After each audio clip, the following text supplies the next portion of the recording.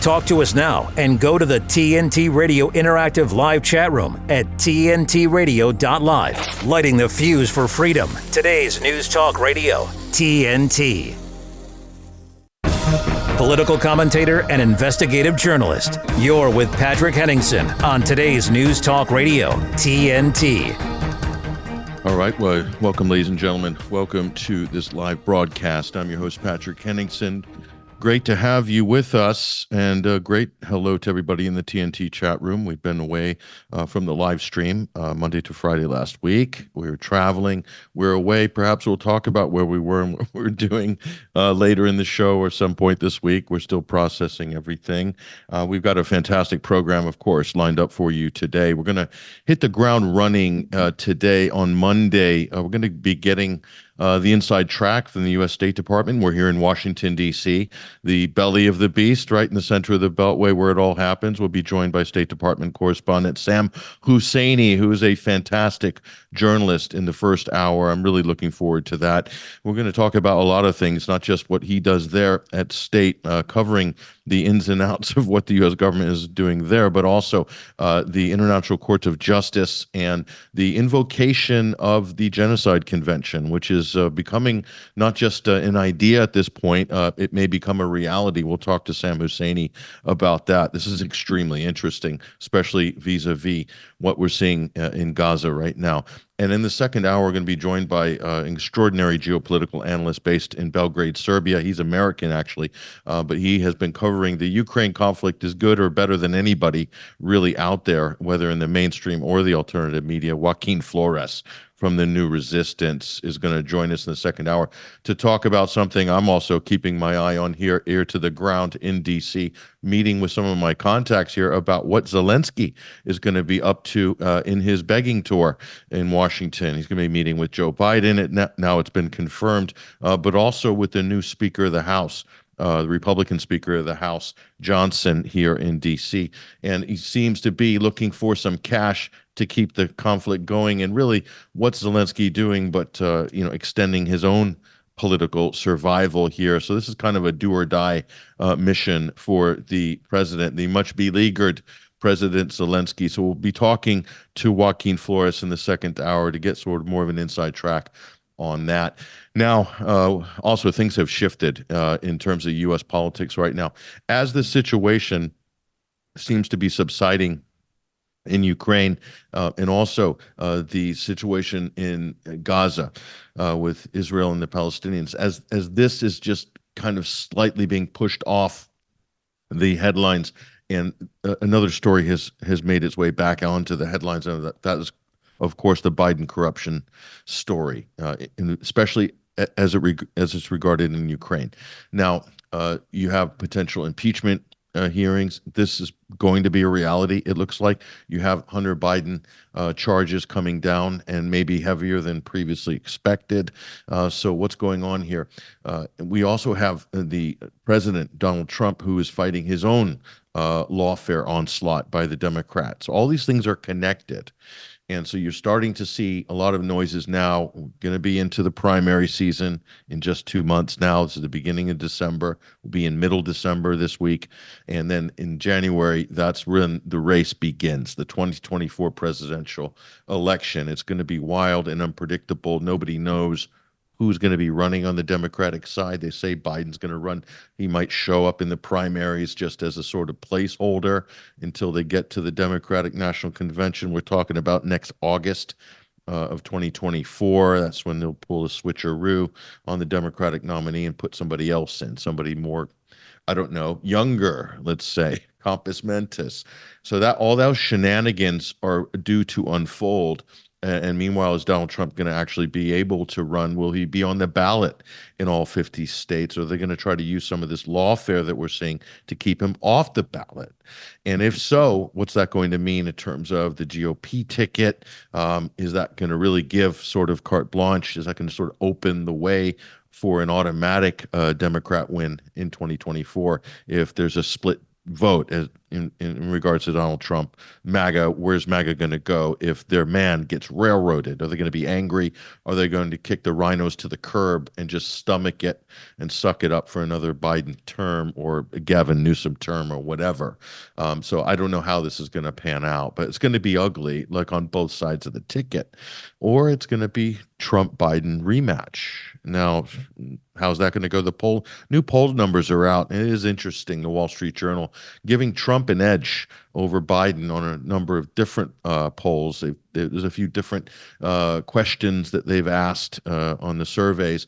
But overall, it looks like a slight edge for Donald Trump as it stands now in terms of the popularity sweepstakes, despite all the trials, the federal cases against Trump, the civil cases against Trump, all of which we've covered very well on this program, thanks to Matthew Lee at Southern District in New York, our legal correspondent, who we check in on a regular basis to get updates on some of these cases. So it does look like that is not going to have a major negative impact in terms of public support. Where it will have an impact is if they use these lawfare cases against Trump to literally keep him off the ballot, let's say in a key swing state where these electoral votes will make a big difference in terms of the final tally. So that's what we're going to be looking at this week. We'll get some more information and some updates on this. So this thing is going to move very quickly, as is the Biden corruption case. And we've got a very good line on the Biden corruption case. And we've also published some extremely impactful reports at 21st Century Wire, some of which we've shared. We'll go deeper on a lot of these stories with regards to Biden corruption in Ukraine, because this directly affects the outcome of the Ukraine conflict. And part of this is connected to the reason why Zelensky's in Washington this week. So what we're saying here is that the political destinies of both Vladimir Zelensky, Joe Biden, the Biden family, but not just that, the Obama dynasty, the Obama legacy is intricately connected to what Joe Biden did during his vice presidential tenure in Ukraine. This is when he was Obama's VP for 2 terms. What he got up to, the Biden family antics in Ukraine, Obama is tied to it. Okay, Zelensky's tied to it. So they all seem to be tied to the same anvil, and that could very easily be nudged over the edge and right to the bottom of the Potomac or whatever in terms of political legacies. This is what's at stake, folks. So this is the whole Democratic establishment. This is the reputation of the U.S. government. This is the whole Ukraine project and the whole legend and mythology surrounding Zelensky and Ukraine as a bastion of democracy. And meanwhile, the Bidens are there just hoping this goes away or doesn't sort of hit home too hard. But doesn't look like that's going to happen because the evidence is, quite frankly, well, overwhelming. So that's what we'll be delving deeper into. And we've got a big report that's going to be published probably in the next 24 hours that's going to, I think, reveal a lot on this. And we got some interesting people that we're going to bring onto the program later in the week regarding Biden corruption and regarding this and how it relates to the 2024 election. It's just going to be fascinating. So we're not going to let this one go. We're just getting started, actually. So we'll be breaking in a couple of minutes. I'm so excited about our guest and the work of Sam Husseini as a State Department correspondent has been absolutely legendary. You're talking about some of the best clips in terms of how he's been able to corner the State Department spokesperson for the Biden administration, especially on this issue of what's going on in Gaza. But Sam's a great journalist, great independent journalist. We're very pleased. Hopefully we'll get him all settled for the next segment. So we're looking forward to that. And again, I'm very much looking forward to the conversation we're going to have in hour number 2 with geopolitical analyst extraordinaire Joaquin Flores joining us in the second hour for a look at what's going on with Ukraine, because as Zelensky's here in D.C. and as that story's unfolding, things are happening very quickly in Ukraine. There's kind of deterioration of the Zelensky administration right before our eyes. And where is he going to go?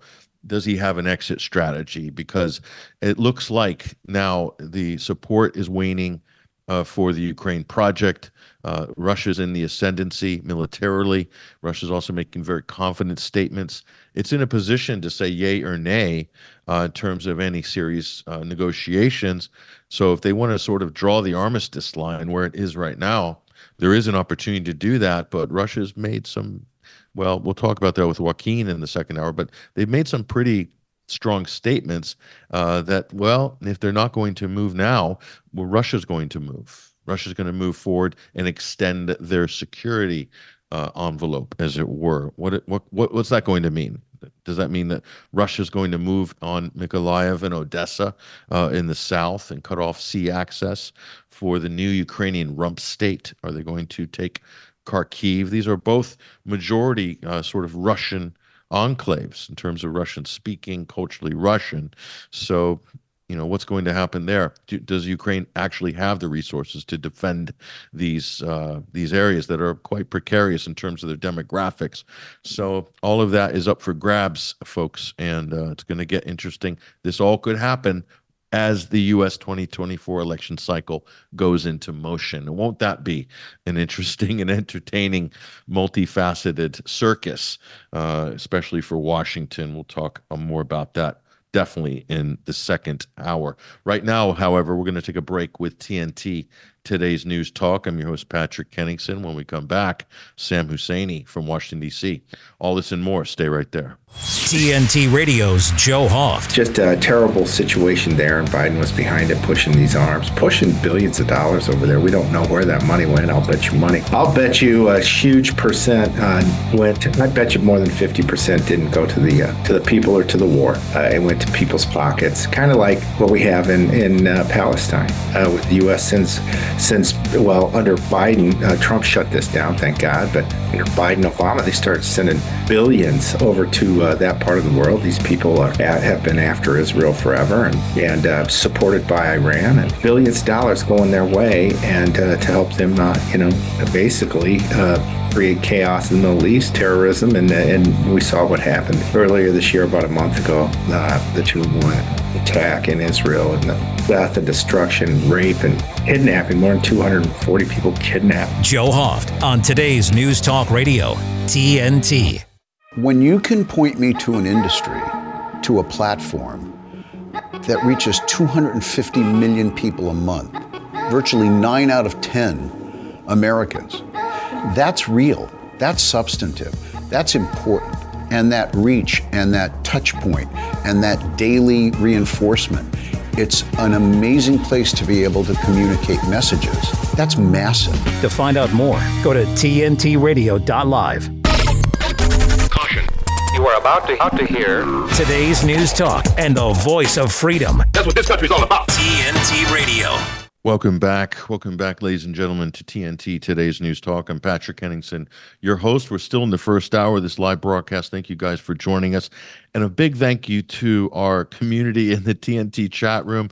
Haven't done live last week. We are on hiatus. Thank you guys for holding the fort during the replay sessions. I really appreciate it. But we're back here and ready to rock, ready to roll. Appreciate you guys in the community. We'll build those numbers up later in the week.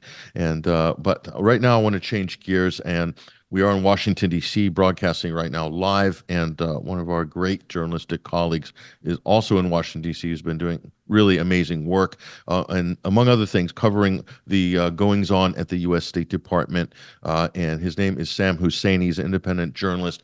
He is also based in D.C., as I said earlier, and he's joining us on the live stream right now. Sam, how you doing? Great to be with you, Patrick. Thanks for inviting me. It's great to have you as well, Sam. And there's a couple of things I really want to talk to you about today. One of them, of course, we want to talk about the International Courts of Justice and the prospects for invoking the Convention on Genocide. That's a big issue that you've been pushing seriously now for a couple of weeks, and I believe there's going to be, hopefully, some interesting developments on that. We'll talk about that with you first. But Sam, for our listeners who aren't familiar with you and familiar with the work that you do, if you just would like to first introduce yourself, what you do, how you came to the position you're in right now, and what it's like, sitting in on State Department briefings. But yeah, tell us this story, Sam. Sure. Well, I mean, I've worked with a number of nonprofits over the years, and I've tried to pursue an independent journalistic career as well. I'm now mostly writing on my Substack, which is Husseini.substack.com. And part of what I have done over the years, but especially lately, is try to get into news conferences and ask the tough question, the sort of elephant in the room question that the most of the press corps, especially the establishment press corps, doesn't want to deal with. So for most of this last year, I've been somewhat regularly getting into the State Department news conferences and asking them first a series of questions about COVID origins, since USAID funded a lot of the dangerous lab work through EcoHealth Alliance that may well have caused the COVID pandemic, as well as other dangerous lab work. It's little known. USAID funded EcoHealth Alliance even more than the DoD, more than the Pentagon did. It can be an incredibly insidious organization in a whole series of ways. Of course, since the and I should say, taking a step back, I had an office at the press building for a number of years and would ask tough questions there. I think I asked the first questions about COVID origins at a press briefing with the CDC in February of 2020. Anyway, so since October 7th, I've gotten into the news conferences at the State Department. I've tried to ask a series of questions. The main spokesperson there won't call on me, Matt Miller. And once or twice I've resorted to just outright hollering out questions. The deputy called on me for 4 consecutive days several weeks ago.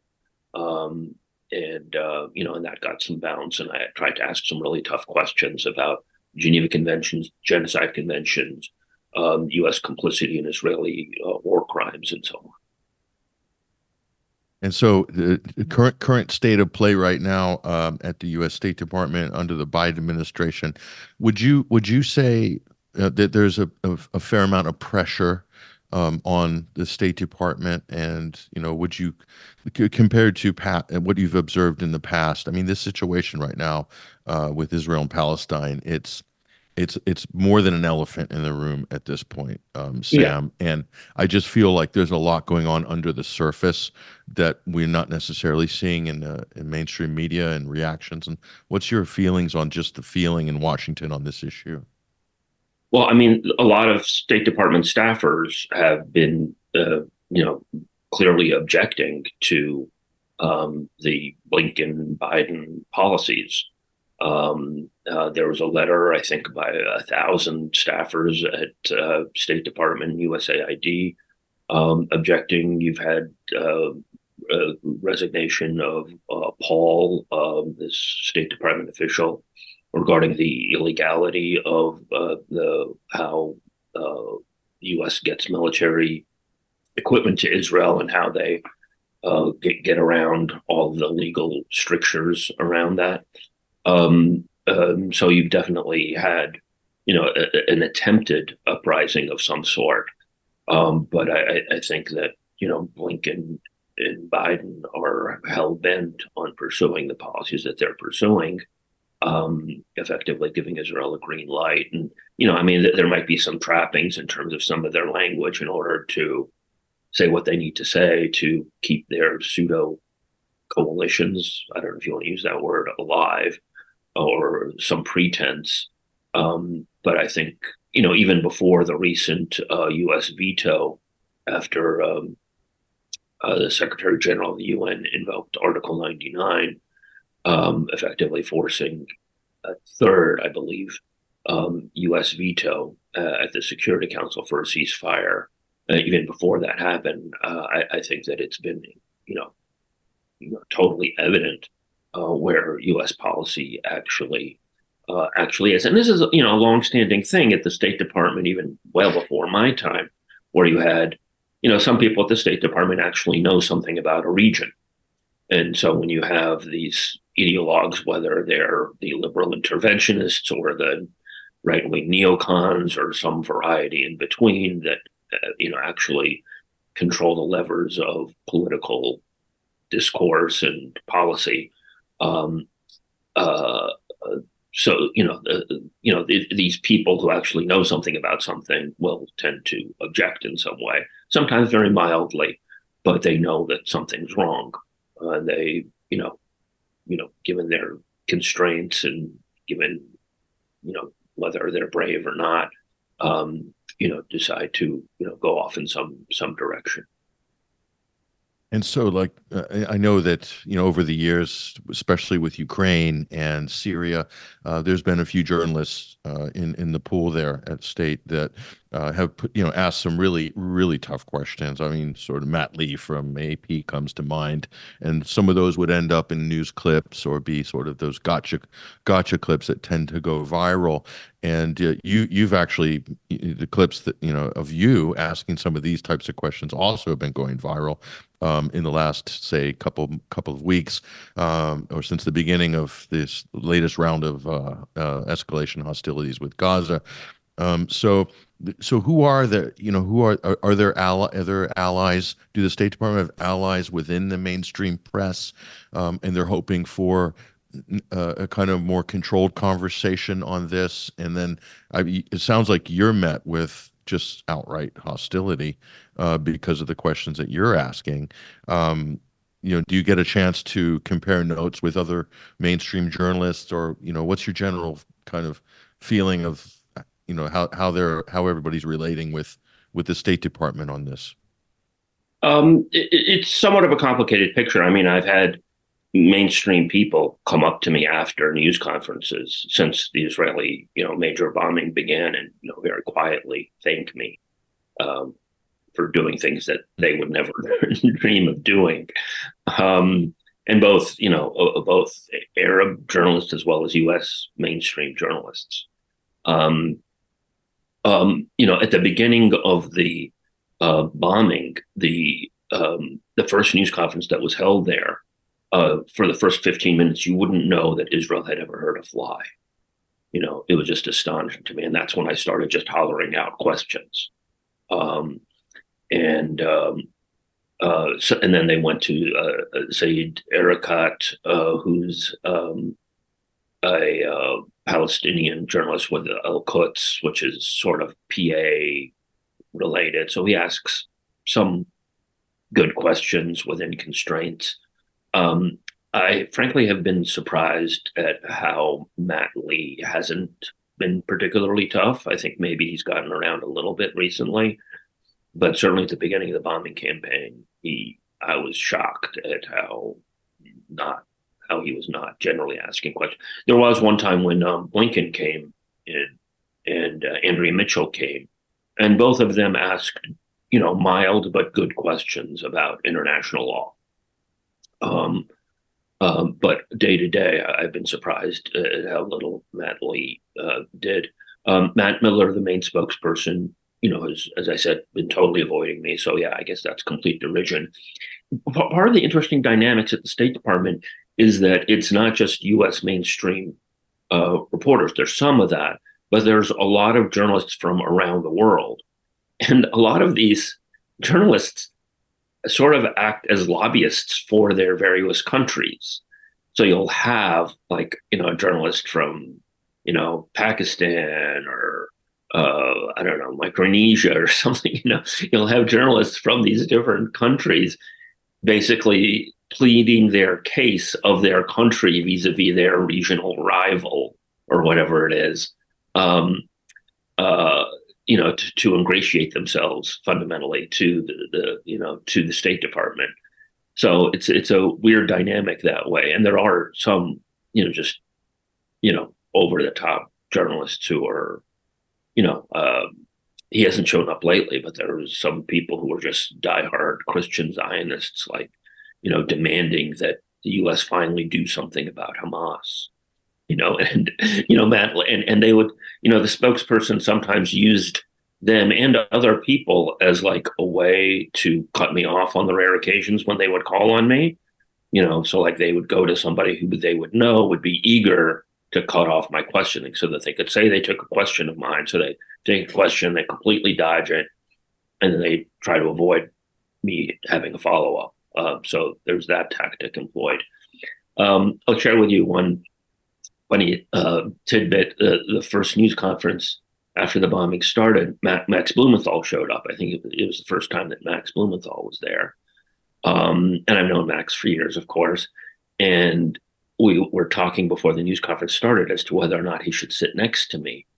And then it dawned on me, he should sit next to me, because sometimes Matt Miller, the spokesperson, will call on people to the left and to the right and in front of me as a sort of way of, sort of mock or attempting to mock me, to say, I'm not going to call on you, Sam. I'm going to call people to the left and to the right. And I was like, sit next to me, Max. Because when we realized that he didn't know what Max looked like. And sure enough, he called on Max. And, I don't know if it comes off on the video, but, having seen it in real life, it was clear that, Miller knew that he stepped into a trap at that point, and Max got a very good question in. So, it's this sort of, dance that's done. And I'm trying to use whatever mechanisms I can to try to get questions in, but it's very much a rigged system.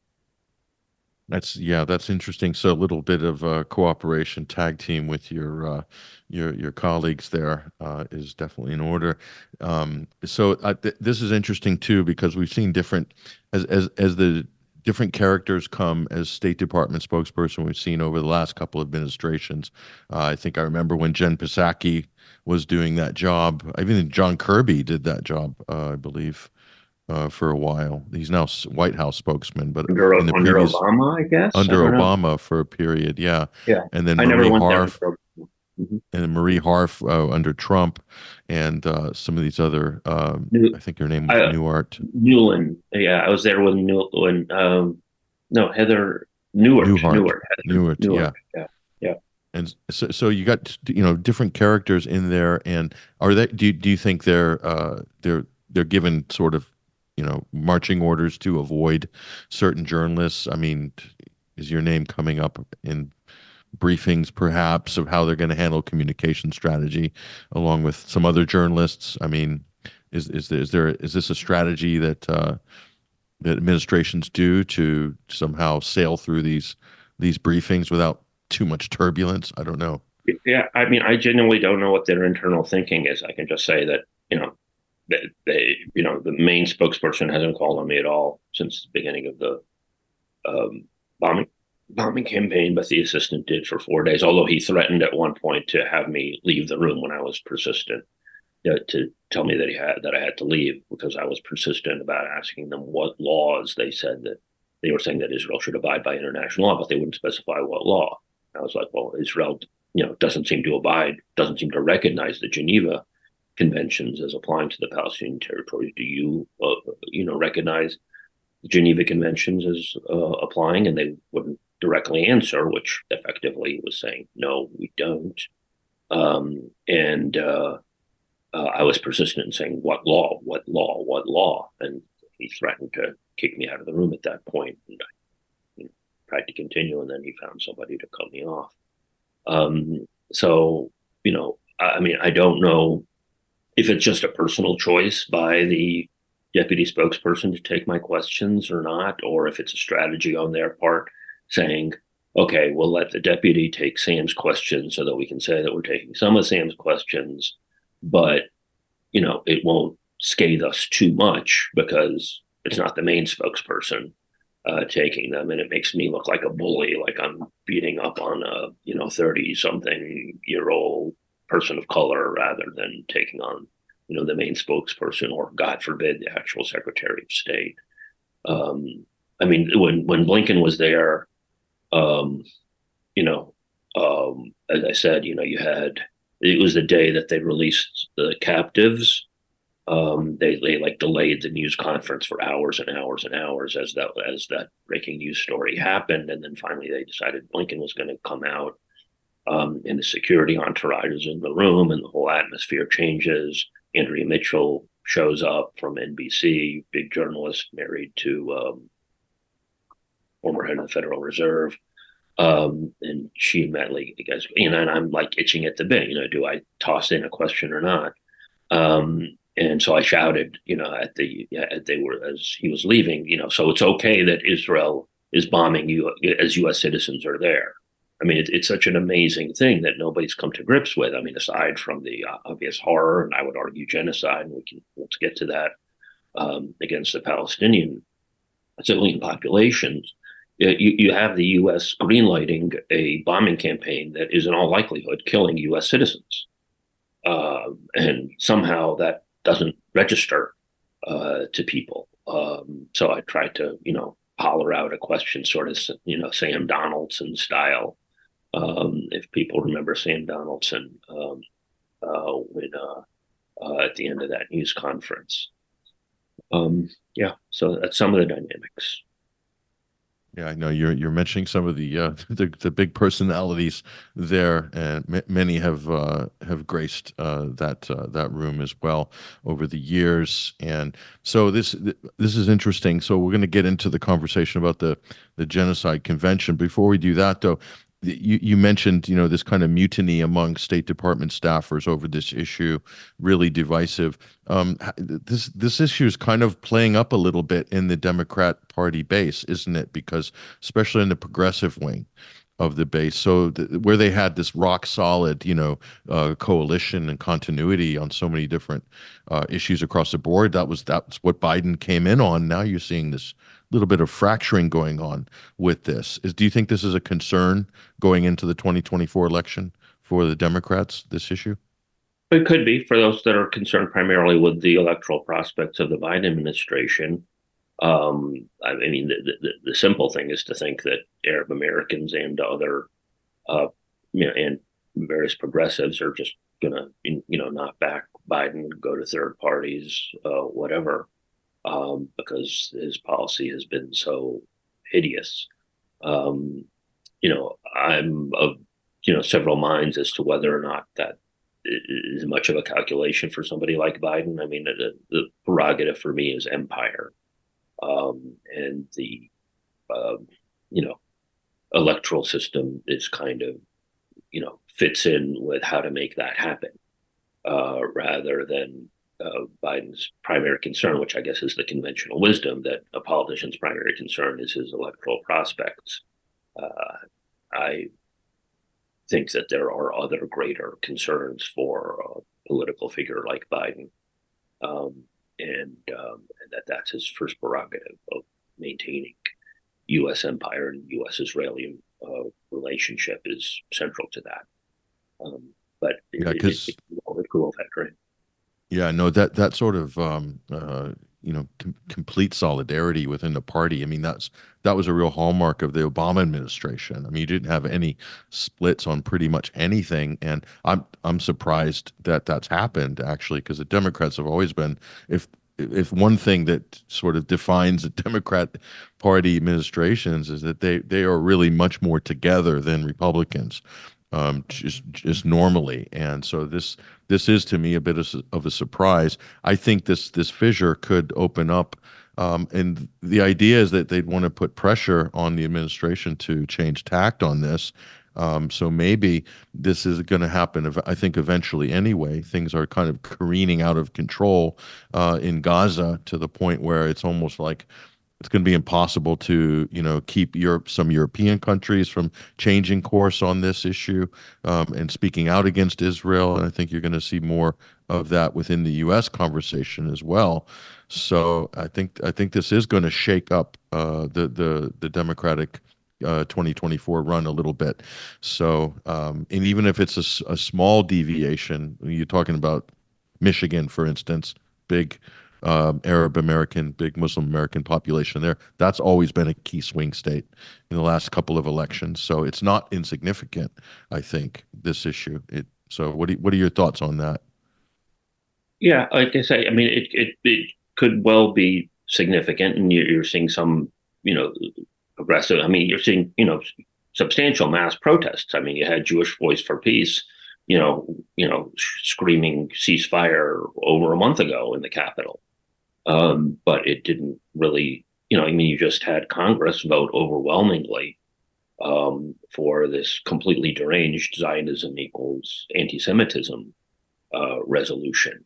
So the political establishment seems so completely divorced from, even the general U.S. public at this point on this, which I think a majority now do want a ceasefire, and much more so the progressive elements, Arab American concerns, and so on and so forth. Congress is in this la la land of is Intifada a call for genocide, and we got to go after these Ivy League presidents. While an actual genocide is actually, it's just completely divorced from reality. Though the West always considered itself, grounded in, empirical reality, whereas these lesser cultures have these, strange imaginings. But this sort of shows how completely devoid from reality the U.S. establishment can be. Whether or not that's going to have political consequences, or whether just simply by brute force and money they will be able to pursue their political and military ends, I think is a separate question. I heard a lot of these same things around the Bush administration forcing through the Iraq War, that there would be hell to pay and da da da da da da da da, and there was some price to pay, but the U.S. got its way. Bush Cheney and the U.S. establishment, with the help of Biden, by the way, got its way and ran through the invasion and did what they wanted to do.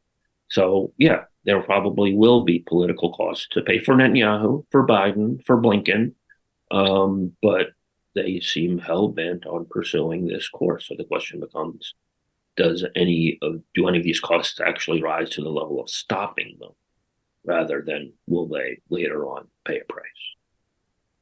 Yeah, and I noticed Jill Stein has come out, the Green Party candidate, who showed up quite well in the previous election, 2016, but she's come out breaking from even what other people in her party taken as a position on this, quite strongly against what's going on, what the Israelis are doing, and so she could be a potential bogey, as it were, as a third party option for some Democrats in this election if she gets on the ballot. I don't know what the ins and outs of that are, but she's come out quite vocal in the last week or so on this.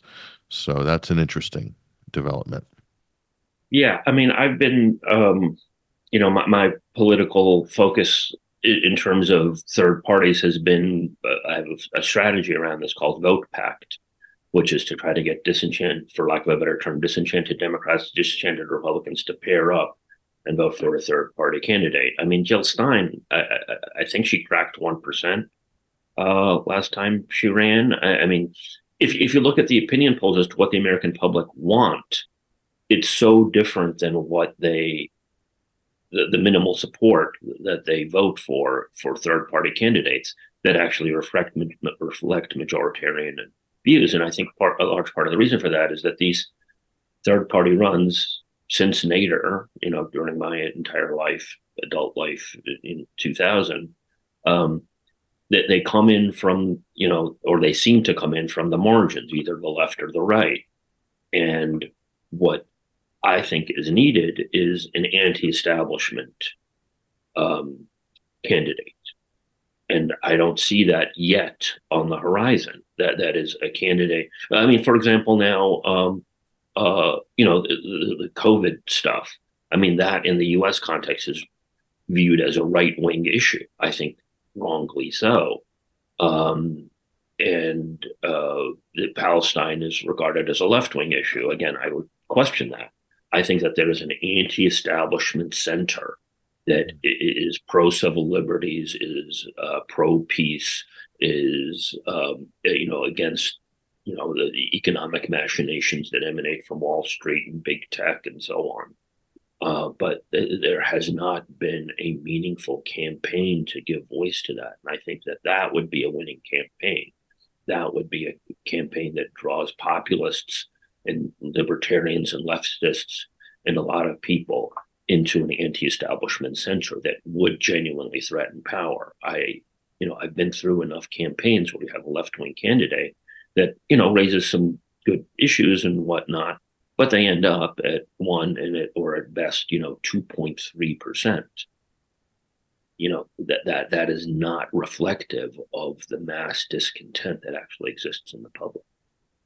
I thought RFK Jr. might have been that option for this round, but yeah.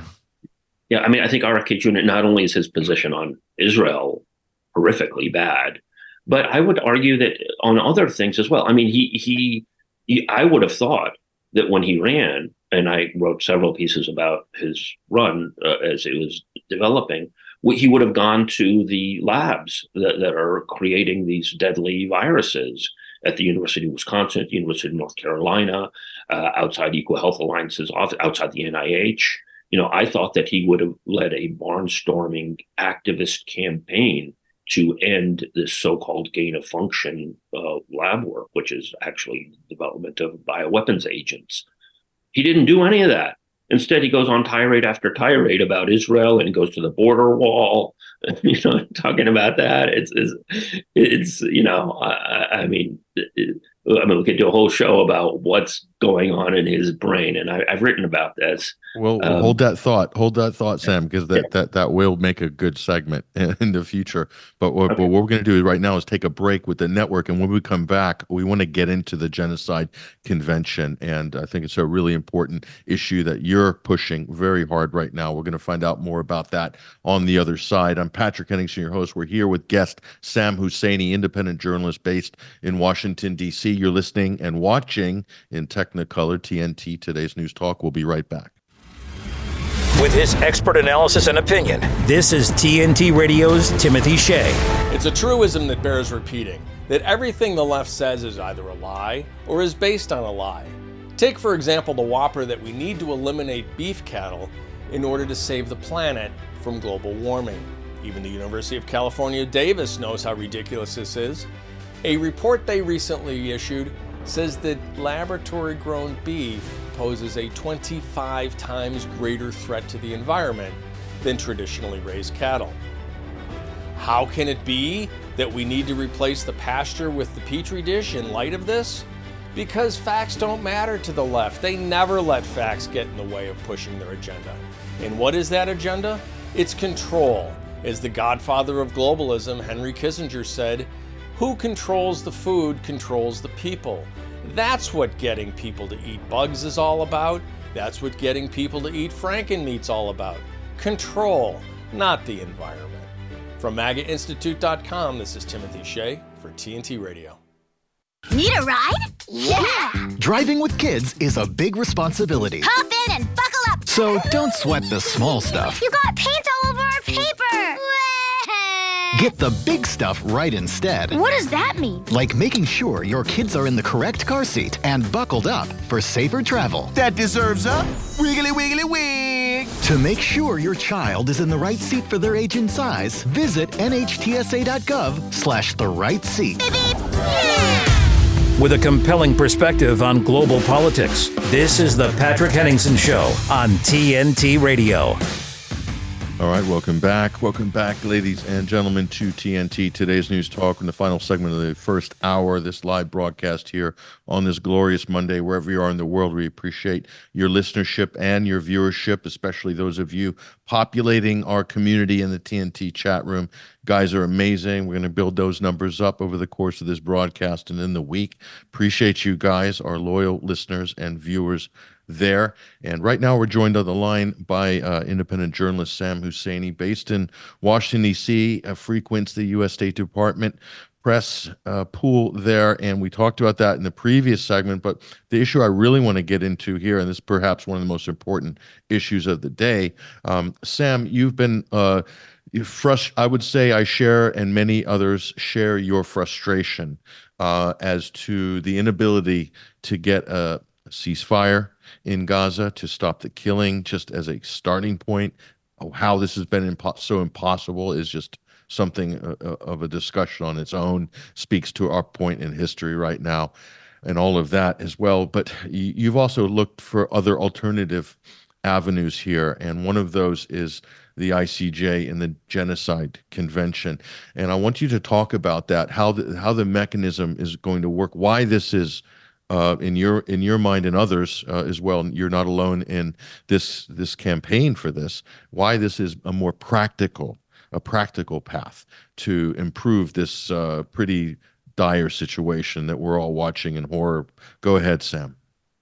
A lot of countries have tried to petition the ICC, the International Criminal Court, since Israel began its major onslaught onto Gaza.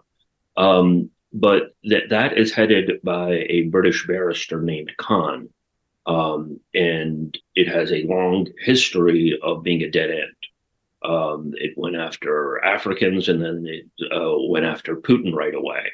But it has not gone after any NATO. It has not gone after the U.S., and it most emphatically has not gone after Israel in any way, shape, or form, even though the Palestinians signed on to the ICC in 2009 in the hopes that the ICC would begin to do something for them. So I think a lot of countries are either being naive in placing their hopes in the ICC, whether that's Turkey or Algeria or several other countries have done that, or that they know it's a perfunctory thing that's a dead end and is therefore a meaningless thing to do. I can't get inside of people's heads. The other alternative is the main judicial organ of the UN system, which is the International Court of Justice, the ICJ, also known as the World Court. They have a much better record. They have, for example, issued advisory opinions that have been very critical of Israel. One on the illegality of the Israeli wall, taking up Palestinian land and dividing up Palestinian communities and so on. And they have a pending advisory opinion due out for early next year on the illegality of the occupation as a whole. However, there is an action that could be done right now. Virtually every country is a signer of the Genocide Convention. Any country virtually can invoke this against Israel and force an emergency procedure to go before the International Court of Justice. This is what was done in the case of Bosnia. The very same lawyer who did that, Francis Boyle, and got a positive outcome for Bosnia. In 3 weeks' time, he got a cease and desist order from the International Court of Justice for Yugoslavia to stop their attacks on Srebrenica in Bosnia.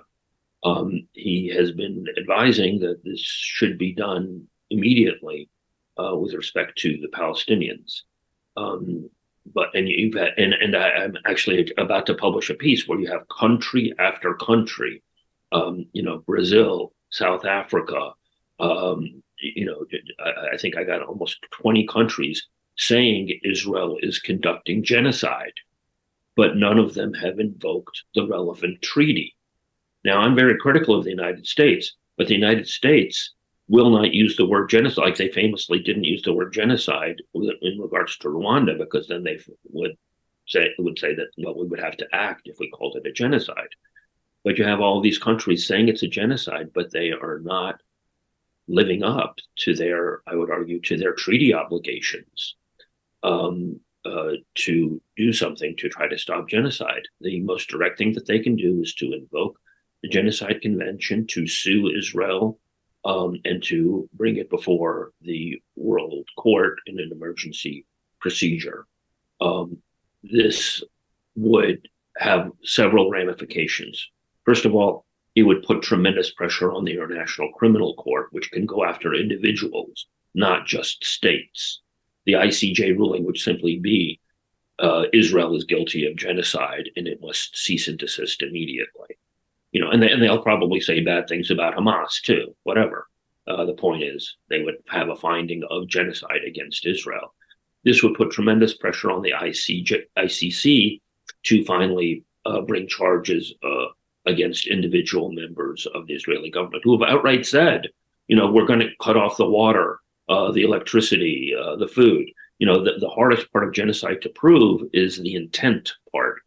It's not hard to do in this case. The Israeli officials have actually said that they have articulated their genocidal intent. So that would be one effect of it. It would also have an effect of effectively forcing an even worse U.S. veto at the Security Council, which would likely trigger the General Assembly going into overdrive in terms of the Uniting for Peace procedure, which might actually begin tomorrow in any case, but it would have been tremendously better and would be tremendously better with a world court opinion behind it.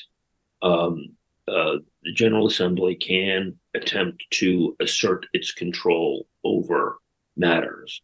And there are a number of concrete steps it can take. It can set up a tribunal to try individual members, as happened in the case of Yugoslavia. It can suspend Israel from the United Nations. It can admit Palestine as a full member of the United Nations. It now only has observer status. The Secretary General of the UN, who just invoked Article 99, which effectively set the stage for the most recent U.S. veto, could and should immediately start using the word genocide. He has not done so.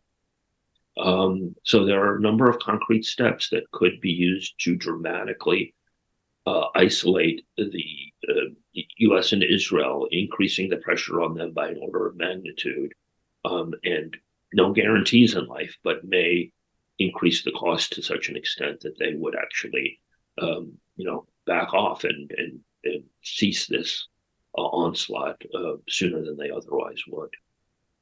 This is interesting too, because a lot of people will, basically disregard international law. There's a lot of people in the United States will be talking along these lines, but actually, in fact, I heard Scott Ritter, former UN weapons inspector, talking about the supremacy clause with regards to the U.S. Constitution. When Congress ratifies an international treaty, it then becomes part of U.S. law. So they are then bound and obligated to honor whatever those provisions are. I think this applies in this case. Sam, would you agree? Oh, yes, absolutely. The Genocide Convention, which just had its 75th anniversary, was one of the main pillars of the post-World War II legal order. And the U.S. is a signatory to this. The interesting footnote, the U.S., you couldn't do this procedure against the United States because they actually have a reservation on Article 9, which, would make it culpable to the International Court of Justice, administering its actions, or it would be a legal fight to try to do that. Israel doesn't have a reservation on that clause. On Article 9. So Israel is completely vulnerable to having the law administered in this effect, and the U.S., under the supremacy clause of the Constitution, as you say, would be bound by law to abide by this. Now, U.S. violates international law regularly, but this would be a major nail in the coffin of any pretense of U.S. legitimacy and legality in the way that they're conducting themselves.